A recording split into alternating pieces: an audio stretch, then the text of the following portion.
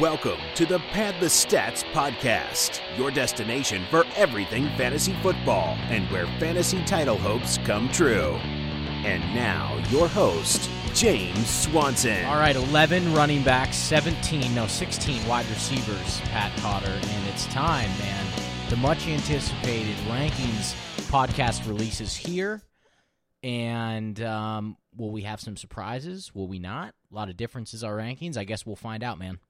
Yeah, I'm excited. It's draft season. You know, it's right around the corner. A couple days. 3 days away. Oh man, I'm excited. It's Yeah. gonna be wild. I kind of expect this is gonna be one of those years where there's a lot of left field picks, just because we don't know.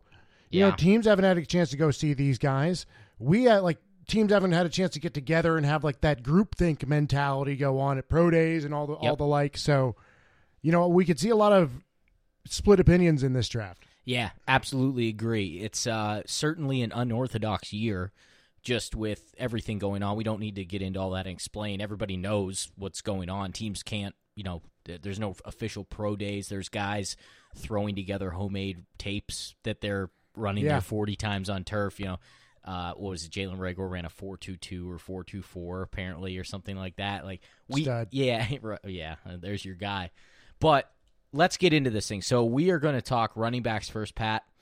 Like I said, we have 11 of those that we're going to dish out. It's all the guys that we scouted on tape. So if you've listened to our film room film study, I guess, podcast sessions episodes, this is exactly the guys that we're talking about. So we'll start with those 11 running backs, and then we'll give our rankings for the wide receivers. Again, 16 of those, which I just released the last one with Van Jefferson, Quintez Cephas, Tyler Johnson, and Antonio Gandy Golden. Just released that yesterday, so if you haven't had a chance to listen to that one, go ahead and check it out. I think you'll get some good stuff out of that in terms of some guys that at the back end of things, are you going to want them? Are you not going to want them? Are they going to be contributors? I go into a little bit of that with those four. So let's, without further ado, Pat, let's start it. We're just going to go at the top. So these are consensus rankings. And we'll kind of talk, I think, a little bit. We want to do this where we talk about maybe some guys that we were farthest away on in terms of our own rankings. If we had a couple guys, I think we had 3-4 spots in between, difference-wise between our rankings. So we'll talk through that stuff. But at the top, Ohio State running back, J.K. Dobbins. Pat, I guess for you, I mean, I know this is different for you a little bit, but what were some of the things, just as a recap? We'll kind of do that as well, give a recap on these guys, just short, quick. Biggest things on tape, J.K. Dobbins, why does he kind of land at our number one spot, do you think? I mean, I honestly think he's kind of got the best athletic profile that kind of matches his tape. Jonathan Taylor really surprised at the combine by running a really fast time for his size, but I think J.K. Dobbins has a little more like side-to-side quickness than Jonathan Taylor does. I think he blends that well with his speed. While he's not nearly as fast, he will get chased down at times. I still think he's got game-breaking speed, plenty enough speed. I think he's a smart runner. I think he has some of the intelligence that Jonathan Taylor does in terms of his vision, not quite as much, but I think he's just a very well-rounded back with a little bit higher athletic upside. He's not my number one back. He's not your number one back. We both have him at 2, so it worked out. Exactly. Yeah. And I do think that this is a guy that look, I certainly think J.K. Dobbins is going to be a very good back at the next level. Again, a lot of this kind of depends on where they land in the draft on Thursday or Friday, whatever day they get picked. But we would expect him to be, highly efficient, a guy who has a chance to be a 3-down back at the next level, can do a lot of things out of the backfield. J.K. Dobbins, number one for us. At number 2, we have DeAndre Swift, who I think, Pat, you're probably considering pretty heavily at number 3. Yeah, I mean, number 3 in our dynasty draft. Sorry, Pat holds the number 1 and the number 3 picks in our 10-man dynasty. Oh, yeah. I'm considering him. Again, I see all these guys so similarly that I could take any one of my top 4 backs with that spot, just because I think they all have a lot of potential, but they also have some downside. I see them all as relatively similar. Yes, in a neutral on a neutral team, Swift would be my first guy, but he's not that much higher above all the rest of these guys that I feel that he's going to be, no matter where he goes, my guy that I'm taking. Yeah, it's a good point. I think that any of these guys in the top tier are those same way for me. Taylor, Swift, Dobbins, Akers, who, that's our next guy too. I mean, I kind of gave it away, but we've been ringing this, we've been banging this drum for some time now. I don't think this is any surprise. We have this kind of top tier, if you will, of 4 guys, and it's going to depend a lot on where they go, but I certainly have some preferences in terms of, which guys I like a little bit more, which guys, are a little bit lagging behind, but they're all very, very close. I think we both agree on that front. So at number 3, we have Cam Akers, who is my number 1 running back. I like Cam Akers the most. I think he offers the most in kind of both phases, if you will. I think he's going to be a good pass catcher. I think he's going to do a lot of things, surprise some people, even maybe a little bit in between the tackles. Played with a really bad Florida State offense, really bad offensive line. I know there were some things on tape that, some analysts that we had listened to pointed out maybe he's not quite as natural in between the tackles as somebody like a Jonathan Taylor. But I think Jonathan Taylor played in a system that probably coached him up a little bit better and did some things a little bit, more conducive to what he was. I think that if Cam Akers gets goes to the right landing spot and gets the proper coaching and they really utilize his skill set to the max, and you utilize all these guys' skill set to the max, I think he has the highest ceiling. I would agree. I was just about to say that. I was going to say, I think we both agree he has the highest ceiling. His floor worries me.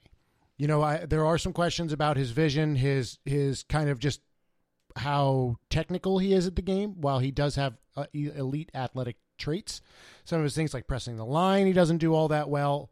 Some things like he just doesn't see holes that open up quite as well. So that's what worries me.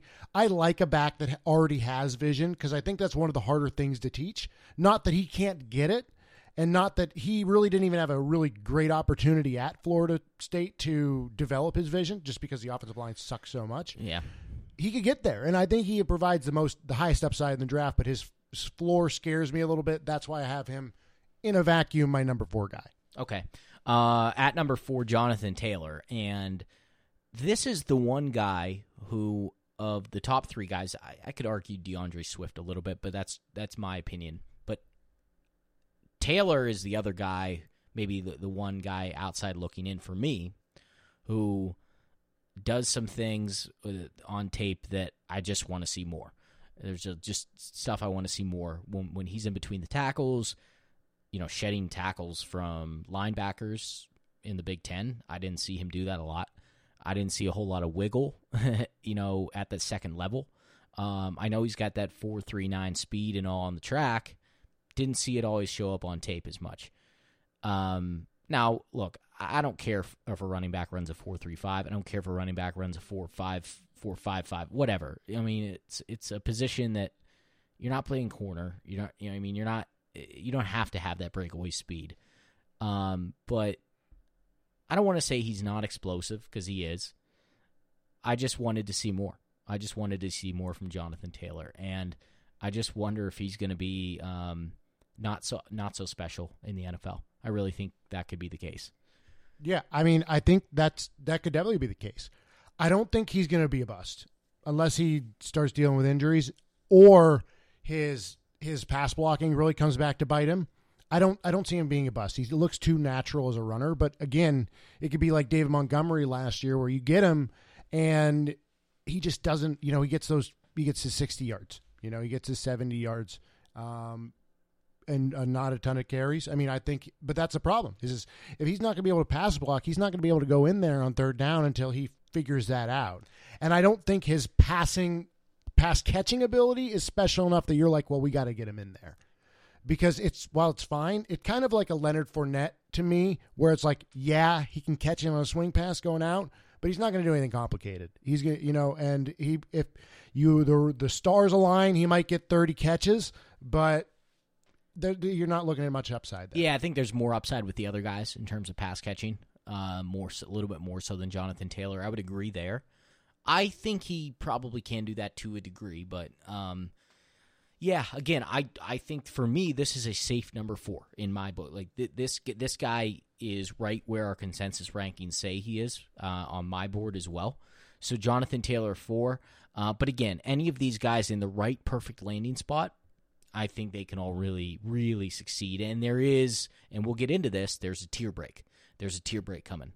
Now, at number 5, Clyde Edwards-Helaire. This is kind of the wild card, a joker for me. He's sitting on the fence. He's sitting on the fence. He is. He's kind of in this neutral territory in between that the next tier that we'll get into and that top tier. Now, he can be in that top tier. If he goes to, you feel strongly about this, I think, right? In terms of if he goes to the right spot, you think that he can be Alvin Kamara. Yeah, I think he already shows elite traits as a receiver, not only in his ability to catch the ball, but his ability to run option routes, his ability to set up routes very well are, he'd grade well out for our receivers, I think, in route running, let alone a running back. Already has shown that he can catch, 60 plus balls at LSU. So he's had the work. And if he goes to a place that has kind of more of a spread scheme, your dream Kansas City type of spot, then I think he really could succeed in a place that you're not going to pound him between the tackles every single time. But I think he has enough wiggle, enough vision in general to be effective in between the tackles if it's not his main, on the times that he has to do it. But I think if you use him on a stretch and especially as a guy that's going to be catching passes out of the backfield, I think he can be very, very effective. Yeah. I agree with some of the things you said. Now, I also had him slotted at number 5. I think that you're going to get 6 to 7 carries a game from him. That's probably what he's going to be. And he's going to be in a committee. And you're going to have a chance where he's going to catch 5 passes a game out of the backfield, 2 or 4 or 5 passes out of the backfield. So, look, I think he's a 9 or 10 touch a guy game, personally. 9, 10, 11 touches a game, which, hey, a guy that explosive and with those kind of quick feet, if you set him up right, he's going to give you a ton of good games on 10 or 11 touches. There's no question about it. But I don't see him as a bell cow or a 3-down back at the next level. I think there is a bit of a cap, but that's why I have him behind that top tier, because I think all of the 4 guys ahead of him have that seal. They have that ability to do that. So I'm a little bit behind Edwards-Helaire than you are, just a little bit. But I do think he can be. I think he can be very good. I think for you, from what I've gathered, you just see a little bit more in terms of what he can do in the running game. You think he can offer up a little bit more there in certain schemes? Yes. Again, I think it's very dependent, kind of like what we're seeing with like Cam Akers, but a little bit more so. Like I said, I want him to be in a spread offense. Even like Arizona, I think would work well for him. I don't think he'll end up going there unless Arizona decides, we want to add to our stable. But somewhere that's wide open, that they can use him as a passer, they can use him as a runner in between the tackles if it's like a spread. And I think he's good enough of a pass blocker, to be. I mean, he's a small guy. I think he can offer something there to be able to be in there on 3rd down when you need him. So. Would you say he is closer to the third, like the next tier, or the top tier? He's closer to the top tier for me. I 100% agree there. He's closer to the top tier. There are some unique things that Clyde Edwards-Helaire does that you can't overlook. He is he's explosive, while his 4.6 time wouldn't indicate that. He's explosive in a bit of a different way. Like, he's going to be a guy, like, those feet, man, some of those moves that he makes on guys dead stop, like, around the line of scrimmage, like, really impressive. And I think he's going to be a real threat in the screen game. I think you can line him up in the slot. I think you can do things with him out of the backfield. And, I mean, I don't know if somebody gives him a shot in the return game, in the kick return game, who knows. But I think, he's going to make a roster. He's going to make an impact. He's probably going to be, a mid-round guy, maybe a 3rd-round pick in Thursday in Friday's draft. I've heard rumblings of 1st. I don't see that personally. Yeah, I don't even. He might slip into. He might go to this in the 2nd, but I personally think he's going to be a 3rd-round pick. I agree. That's where I would want him. Yeah, and just for kind of some clarity on where we're talking about for dynasty drafts like ours, for example. We have a 10-man draft that is a rookie, and it has some veterans mixed in. There aren't a ton that are taken that are high priority, but there are a few. For example, Alshon Jeffrey is a free agent in I actually dropped him. Who's the wide receiver from Miami? Preston Williams. Preston Williams is a free agent. So there are a couple guys like that out there that are free agents, but for the most part, it's a rookie draft. So for that example, in the 10-man, we're thinking that Clyde Edwards-Helaire is going to find himself somewhere in the back half of our draft, of our first round. Somewhere around 9 to 11, 9 to 12. Probably right around there. Probably in that range. So just so you're kind of aware for your drafts, where he might fall in. But I think 5 in our consensus rankings, that's a good spot for Clyde Edwards-Helaire. Now, number 6, this is another interesting prospect, Zach Moss out of Utah. When I first put on the tape on Zach Moss, Pat, there were a lot of things that I really liked, where defenders would just bounce off of him, and he had some quicks, and he had a little bit of wiggle in his game, but also the ability to run you over. The more I watched him, I saw some limitations in his movement, and maybe what he can be at the next level. Now, that's not to say that some team like the Steelers could mold him into a guy like, when they took Le'Veon from Michigan State and he was 247 pounds or whatever he was, and they turned him into a 230-pound, 225, 230-pound guy who changed himself completely. I don't know if that's going to be him in the next level. I do think he has a place in the NFL, but at number 6, what do you think of this landing spot for Zach Moss? I mean, I think it's where he should be. I go back and forth whether I think he's almost in his own tier as well, kind of in the Clyde Edwards-Helaire tier. But I don't see as much upside. I think of him as either a very, very good committee back or a lower end starter. And the problem is, one of the biggest problems with him is his medicals. So, it's a good point. If he's my backup running back, I kind of feel good about it because he's good, but I don't because he's also injury prone. So if my starter goes down, then you might have another guy going down. So if he wasn't an injury prone running back, would you think about him ahead of Helaire? No. Okay. It's the medicals don't scare me that much. There's a safe gap there. There's a good gap. I might consider him almost a little bit closer to Helaire, in the same tier, but with Helaire the ability to jump out of the tier and Moss not.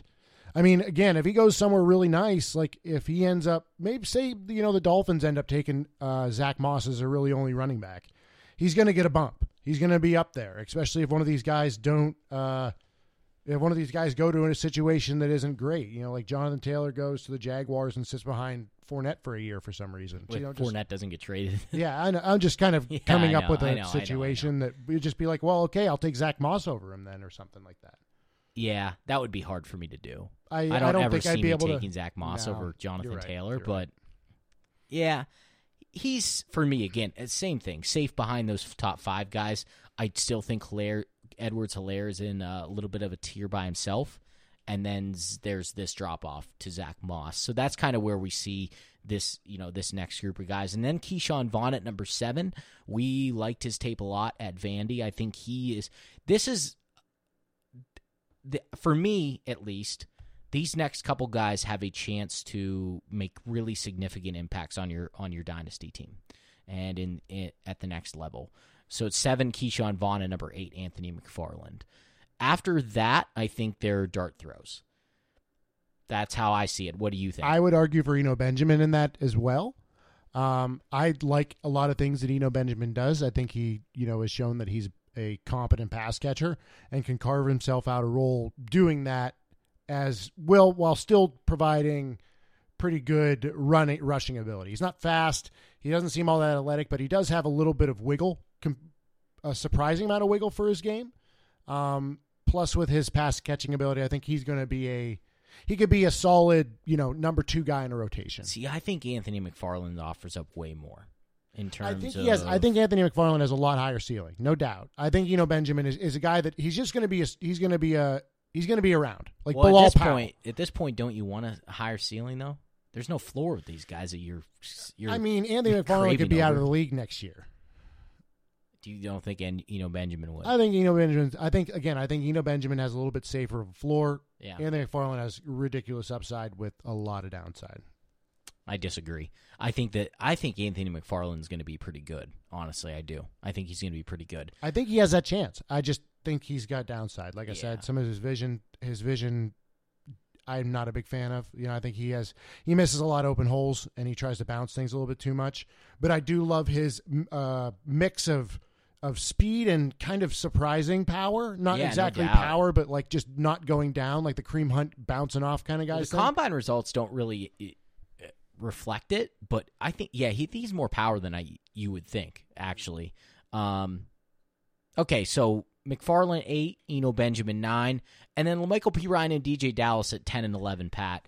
I think I like LaMichael Pirine. I like DJ Dallas too. I like these guys. I just don't think I don't know. I think we're getting to the point now where, hey, these guys have a chance to get drafted, potentially. I think LaMichael Pirine a little bit more so, and we have him slotted in at 10. I think DJ Dallas could be an undrafted guy, but I think LaMichael Pirine will get drafted. If I had to bet on these two, I would say Pirine has a little bit better chance to, again, just kind of echoing what I said, but I think he has a chance to maybe make a little bit of an impact with somebody. Dallas is a little bit more of a home run for me. Yeah, I mean, these are the guys. These two guys, both to me, are the ones that what's his name for the Vikings last year? Alexander Madison. Yeah, like these guys could be that dude that get drafted by the Lions, and when Carry-On goes down again, you're like, well, let's go to the waiver wire and pick up LaMichael Pirine. Yeah, no doubt. That's the thing with the running back position is like you these never guys. know. These are names to kind of file in the back of your head. Draft them if your team, if say the Steelers draft DJ Dallas for whatever reason, and you have James Conner. That could be a guy that you're going to go out and try to get to shore up some James Conner shares if Benny Snell and whatever. But just like these are guys that could be quality depth if in certain situations. Absolutely. Okay, well, that wraps it up for the running back. So let's do a quick recap. At number 1, J.K. Dobbins. At number 2, DeAndre Swift. 3, Cam Akers. 4, Jonathan Taylor. And again, this is where the tier break happens. So anywhere one of these 4 guys, pay attention where they get drafted. I think the best landing spot for any of these 4 running backs could make them the number 1 back. And then there's a little bit of a tier break. Clyde Edwards-Helaire kind of isolated by himself. And then tier break, Zach Moss. You could, I don't know how you want to tier this up. For me, it'd be Zach Moss, Keyshawn Vaughn, McFarland, tier break, Benjamin, LaMichael Pirine, DJ Dallas. But that's kind of how our top 11 shakes out. Who is your number 1 back? Is it Swift? It's Swift right now. It's Swift right now. Again, okay. It's all very close. Okay, and I had Akers. All right, receiver time. This is the fun one. This is. I love looking at these guys, man. Yeah, me too. It's a lot. At these guys. It is fun trying to figure out which. Like I feel like receiver, there's a lot more interpersonal variability. Like a lot of times you can look at a running back and like certain guys like, some traits, but I feel like receiver is like where we get a little bit more, where we disagree more. Yeah, there's a slew of guys in the middle that I think we're going to disagree on a little bit. Well, let's start this thing. So there's no dispute up at the top. It's CeeDee Lamb, it's Jerry Jeudy, and then kind of everybody else. Now, I think we're going to talk about this. There are guys that can jump up into that tier, and there are guys that, this is not a far and away Julio, A.J. Green, and then everybody else type of thing. We think that Lamb and Jeudy are the best. Among most people think that same way.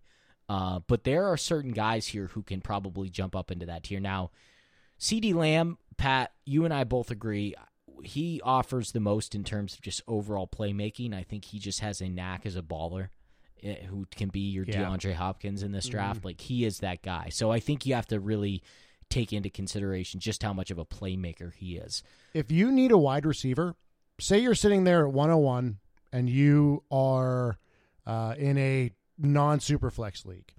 If you need a wide receiver, or even you are kind of equal at wide receiver and running back, I have no qualms with you taking CeeDee Lamb over any of these guys. I honestly wish I could take CeeDee Lamb with my 3rd pick, but my running back situation is abysmal right now.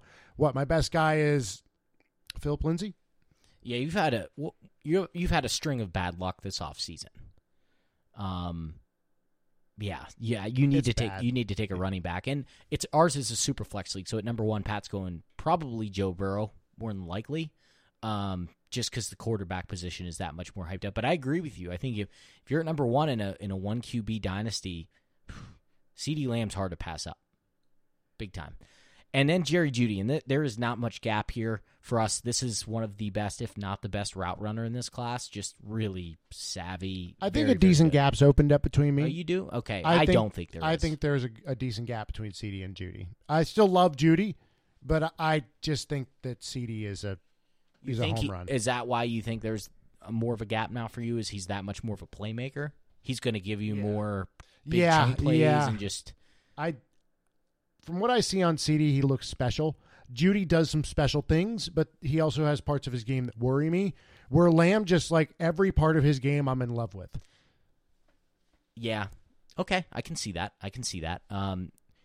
Yeah, Jeudy, man, other than some of the drops, I just watching him run routes is just a thing of beauty. It's amazing. And you're the route it's an orchestra guy more so than I am.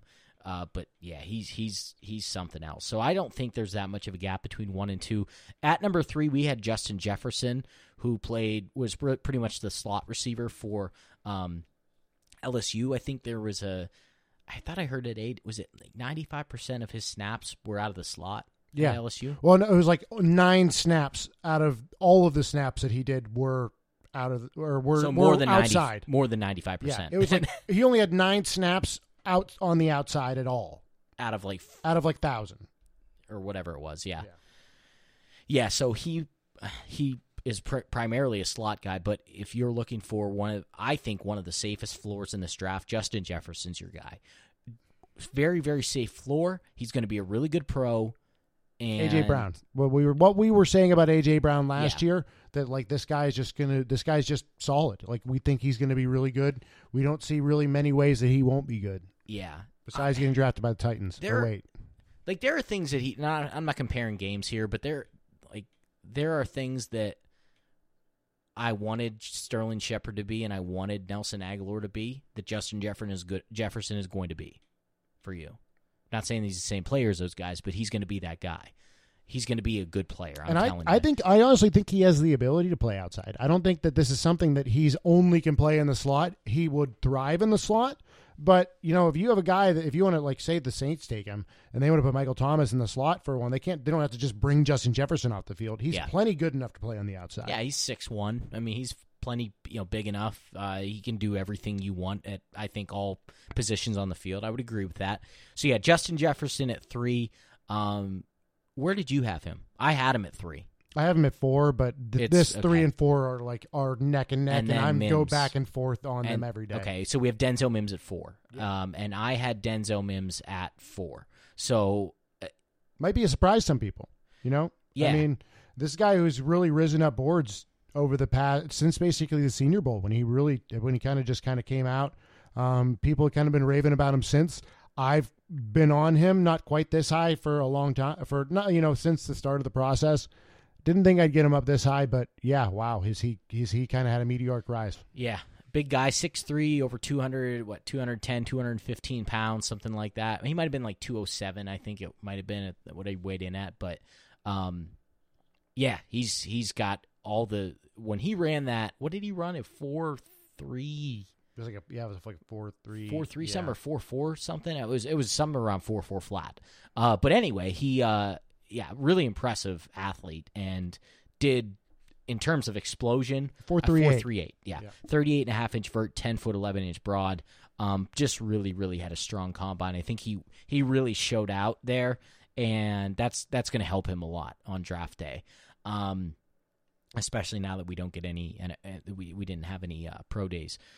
But yeah, Denzel Mims at 4. I do think he has a ton of upside. If you're going upside here, Denzel Mims is your guy. Now at number 5, Henry Ruggs, who I think we're the low guys on him. I think we've seen a lot of people at 1, 2, 3 with Henry Ruggs. People think he can be in that top tier and challenge Lamb and Jeudy. We don't see it the same. For me, Pat, I know for you, it's production. I was surprised. I was honestly very surprised that you didn't have him higher. You know, the way you talked about him, I did for a little bit. Was like, I'm like, this is gonna be a guy you like. Not exactly like a guy that's your guy, but the guy that you like significantly more than me. And when you had him right around where I did, I was pretty blown back. Yeah, you talked me into a little bit more with the production, and we who is it that does the kind of looks at college production and how it translates? One of your like guys, JJ, like Zachary Eason. Yeah. What do they call that? What's he call analytics. that segment? Not just analytics. I know analytics, but come on. You know what I'm talking about. Isn't it like reception, perception? You're talking about like Harmon. Yeah, he does the reception, perception stuff. Okay. Yeah. For like college and stuff and how it kind of translates. For no? college. Okay. All right. You're Well, talking about like JJ Zachary Eason does all the analytics where he like looks at like production score and he looks at breakout age and all that stuff. Because the one big guy who we talked about that defied that was Terry McLaurin. Like he didn't do a lot at Ohio State, but he's kind of defined that at the next level, but there aren't many guys who do that. This could be the guy. This could be another guy who falls in that category of hey, did not have a college production. Can you expect at the next level? That is something that is a little bit, concerning, no doubt. So I did move him down a little bit.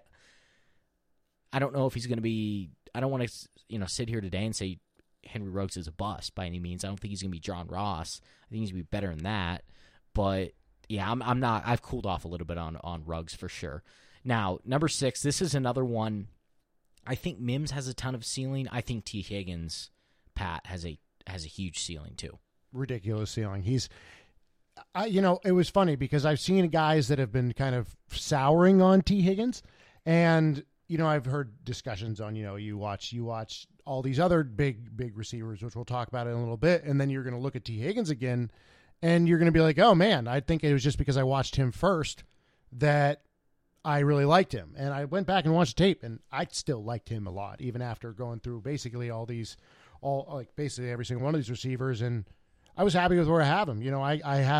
I have T. Higgins right as my 8th receiver. You have him actually even a little bit higher than I do, but I think he's got all the upside in the world, and I still think he's already a pretty not exactly polished receiver, but he's going to be.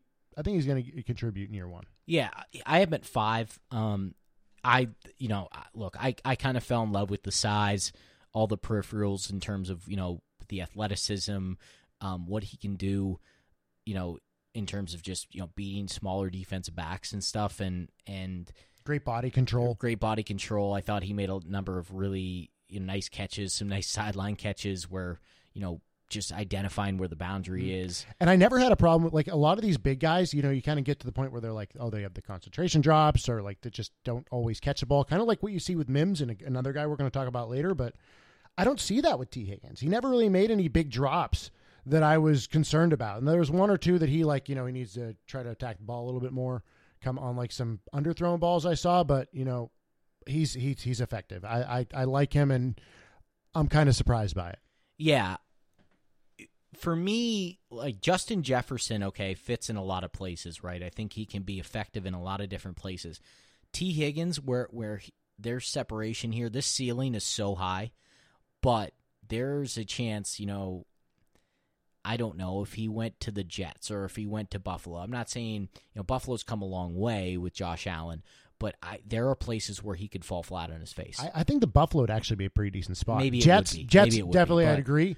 Because I think Josh Allen, like a big armed quarterback like Josh Allen that can't really exactly put it right where he wants it, T. Higgins is going to be able to run down the field, get out in front of his guy, and then use his big, long arms to just snag the ball out of anywhere. So, I think that would actually be a decent fit. Maybe, yeah, and complement those two other guys in John Brown and Stephon Diggs. But, yeah, I don't know. I do think there are some places that Higgins can certainly fall flat on his face. I agree. I 100% agree with you. And I think that's something that you should keep in mind. Like, this is a guy, classic, who could really fail too.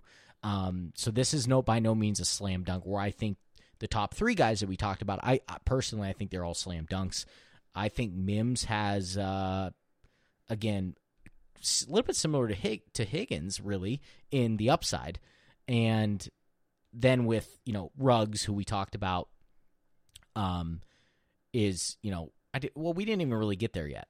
Yes, we did. I'm looking at my rankings. Sorry, we had Ruggs at 5. With Ruggs, there's so much in terms of the speed and the game-breaking ability that you tend to fall in love with it. But there are some things that I want to see more out of him too, as a complete receiver and just the production in general. So a lot of different variables here with these receivers. Next three guys, to me, in our ranks, are highly variable, boom-bust kind of guys. Yeah, it gets even more variable, no doubt about it. So at number 7, Laviska Shenault. And this is, to me, one of the more polarizing guys in this draft because, man, you see some of the playmaking ability. It's a receiver in a running back's body, and it's so enticing of what all the things he can do. And you saw how guys like A.J. Brown and Deebo Samuel and players like that were used in today's NFL. I think Laviska Shenault has a chance to be used in that way at the next level, where you can do so many different things with him. The biggest question, one of them, is the medical report. How's he going to hold up? Because he was banged up a little bit. There wasn't a lot of production in his final year at Colorado. There was the year before, but there are a lot of question marks. Is he the total receiver? Does he have the hands? Can he win 50-50 balls? Can he track the ball down the field? Those are all things that I think we questioned a little bit on tape. But if there's anybody I think that really could solidify himself as a mainstay and as a guy who really has a lot of upside. We talk about upside. I mean, Shenault's that guy. Now at number 8, I want to let you talk about your boy here, and that's I did want to say one thing. Yeah, about go ahead. Shenault Go ahead. Another thing about him, to me, is he lacks a lot of refinement just because he was used in a lot of different ways at Colorado. And he could be a guy that, if he doesn't go to an offense that is willing to use him, just get him the ball in a lot of creative ways, he could be a guy that takes a while to get to his ceiling. He could be a year 2, year 3 breakout. I think there's plenty of possibility. If a team tries to make him a traditional wide receiver, it's going to take him a while to really refine his craft. So he's a guy that if you draft him, just be ready that he might not hit right away. Absolutely. I agree with those points too. Now, at number 8, this is one of your favorite guys, Jalen Reagor.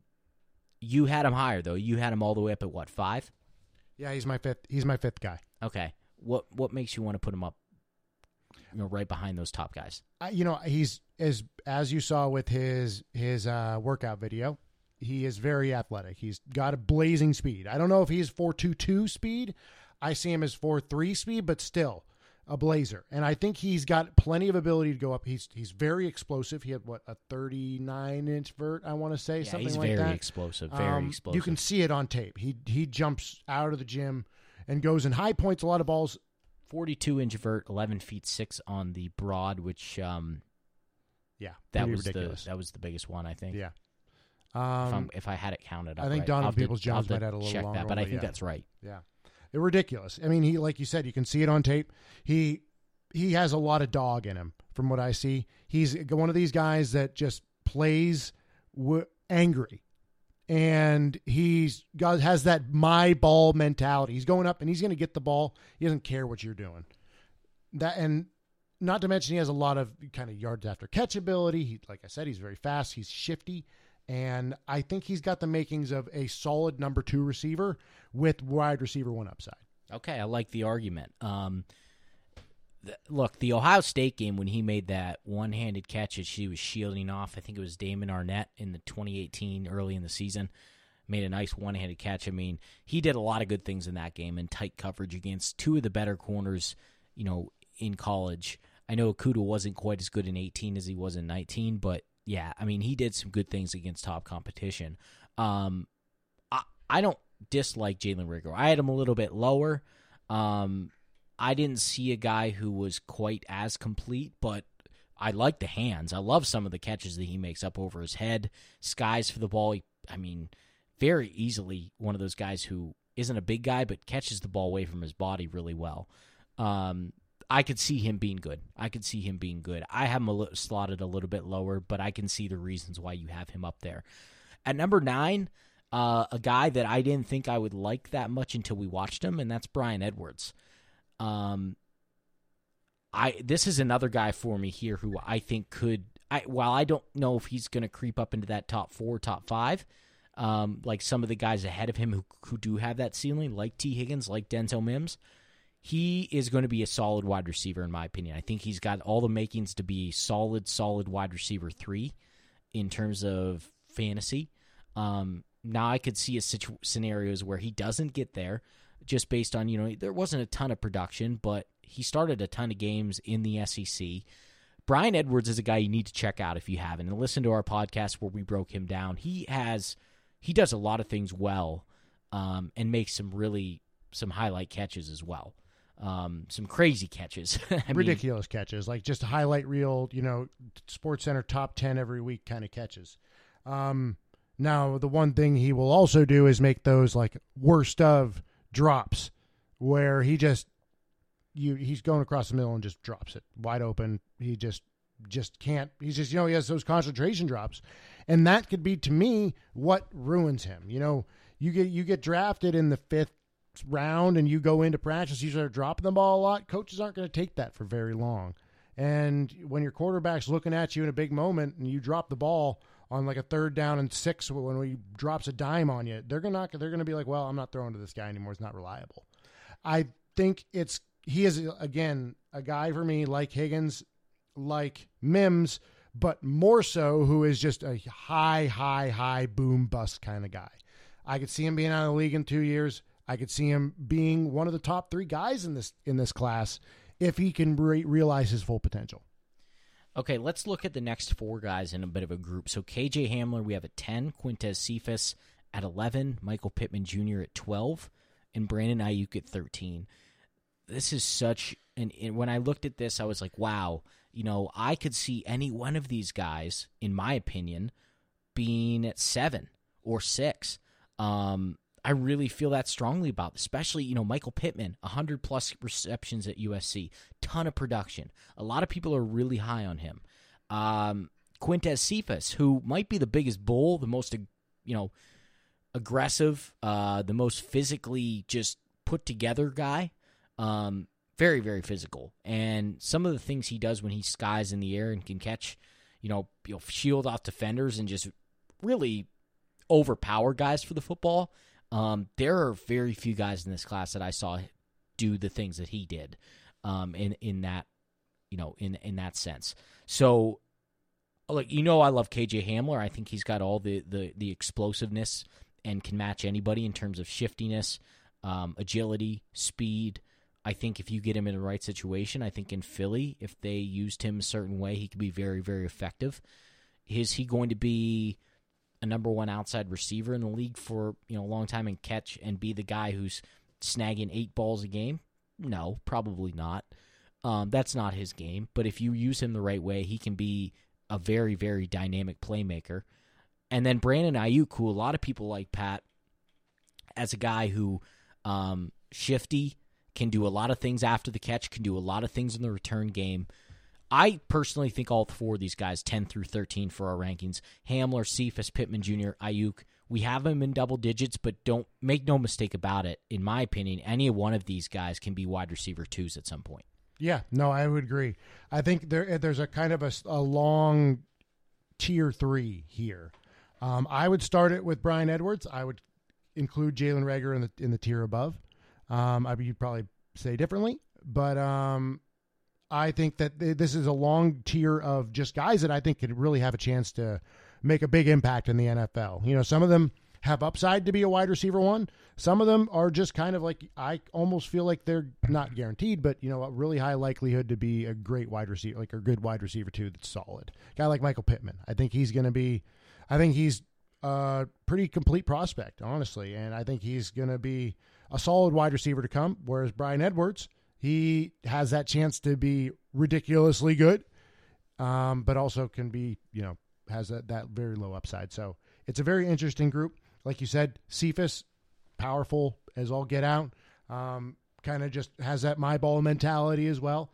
Ayuk, just a playmaker. You turn on the film and he's gonna, he's a guy that you can put it back there, returning kicks, punts. He's the best punt. He is the best punt returner in this class. Yeah. Him and Hamler, I would say, are probably. I think Hamler does some really good things in that category too. But yeah, he's got a lot going for him in the return game. Yeah, he's just dynamic once you get the ball in his hands. I do have some worries about him with like press man, but other than that, he looks to be a pretty good player. I think there's a drop off though after this kind of group of people. Yeah. So when we get down to 14, 15, and 16, that's Tyler Johnson, Antonio Gandy-Golden, and Van Jefferson. If you have listened to the podcast already that I released yesterday, Van Jefferson is a technician. I think his floor is safe. I think he does have a spot on an NFL roster and will be a wide receiver 3 or maybe a wide receiver 4 probably, but has a chance to be a 3. Gandy-Golden I'm out on, but that's just me. I know you see the upside, right, a little bit more in terms of... He's another guy that he has he has some throw. Really high upside. Yeah. It's going to take a little while, so don't expect anything this year. Sure. So, and then Tyler Johnson, another really productive college career.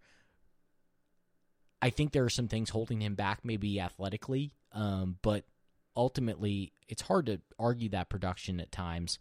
In a Power 5 conference, but he makes plays. He has a knack for making plays. He absolutely makes plays. And if you said of those 3 guys, for me at least, Tyler Johnson, Gandy-Golden, Van Jefferson, who do you want to take a dart throw on late? I'm going Tyler Johnson. What's your pick? Is that the same or? I probably would go Gandy-Golden. Okay. But I think that's just because I'm swinging more for the fences in this point, where Tyler Johnson I think has much more of like a ceiling kind of more of the ceiling. I think he could be held back, but back down here, I'm going to take a chance on the big guy who could use a little more refinement coming into the NFL that he didn't get at Liberty. Okay. Yeah. For me, it's just a competition thing. I like the guy who's played against top competition at a Power 5 conference as opposed to the guy who hasn't, but you can't argue what Gandy-Golden did. If you haven't had a chance, go check out his highlight reel because it's funny. I mean, some of the catches that he makes over guys one-handed, basically like using corners as like catapults, essentially. Like it's like the 6th grader went down and played football with the 3rd graders. Yes, for the most part. Exactly, That's exactly what his tape is like. All right, so let's recap really quickly. At number 1, CeeDee Lamb. 2, Jerry Jeudy. Bit of a tear break, but certainly very solid. And I honestly, it might be Lamb for me.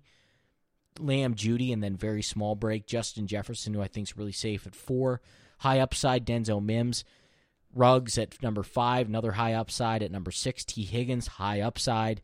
7, Laviska Shenault, high upside. I mean, we're talking about a lot of guys with upside in that group. At number 8, Ray Gore, who you love, Pat. At number 9, Brian Edwards. 10, KJ Hamler. 11, Quintez Cephas. 12, Michael Pittman Jr. 13, Brandon Ayuk. 14, Tyler Johnson. 15, Antonio Gandy-Golden. At number 16, Van Jefferson. And look, we did 16 guys, but Devin Duvernay out of Texas. There's other guys. Chase Claypool out of Notre Dame. There's other guys that you can look at that have a chance. Gibson, who could out be of Memphis as your running back. There's still so many guys out there that deep. We're going to try to get to after the draft. We're going to do some of who'd we miss kind of absolutely series after we get to the quarterbacks and the tight ends. But there will be more coming. We'll do a post-draft reaction episode probably Saturday or Sunday. Yeah, definitely. We'll definitely get around to a little bit of and we got to talk about our Dynasty League too. Of course, we always do that. We'll definitely do a Dynasty League kind of summary where teams are at, and then maybe into some mock drafts and getting the rest of the guys scouted. So should be there. I mean, this ain't ending with the draft. This is just when it gets all started, and we got to get the rest of our rankings complete. That's right. It might be quarantine. There's nothing to do in the world, but we're still here, and football there's a lot going on right now. So this is a fun time for sure. All right, well, that does it for the running back and receiver rankings. Recording this on April 21st. You should hear this on April 22nd. So thanks again for listening to Pad the Stats. I'm your host, James Swanson. Later. Bye-bye.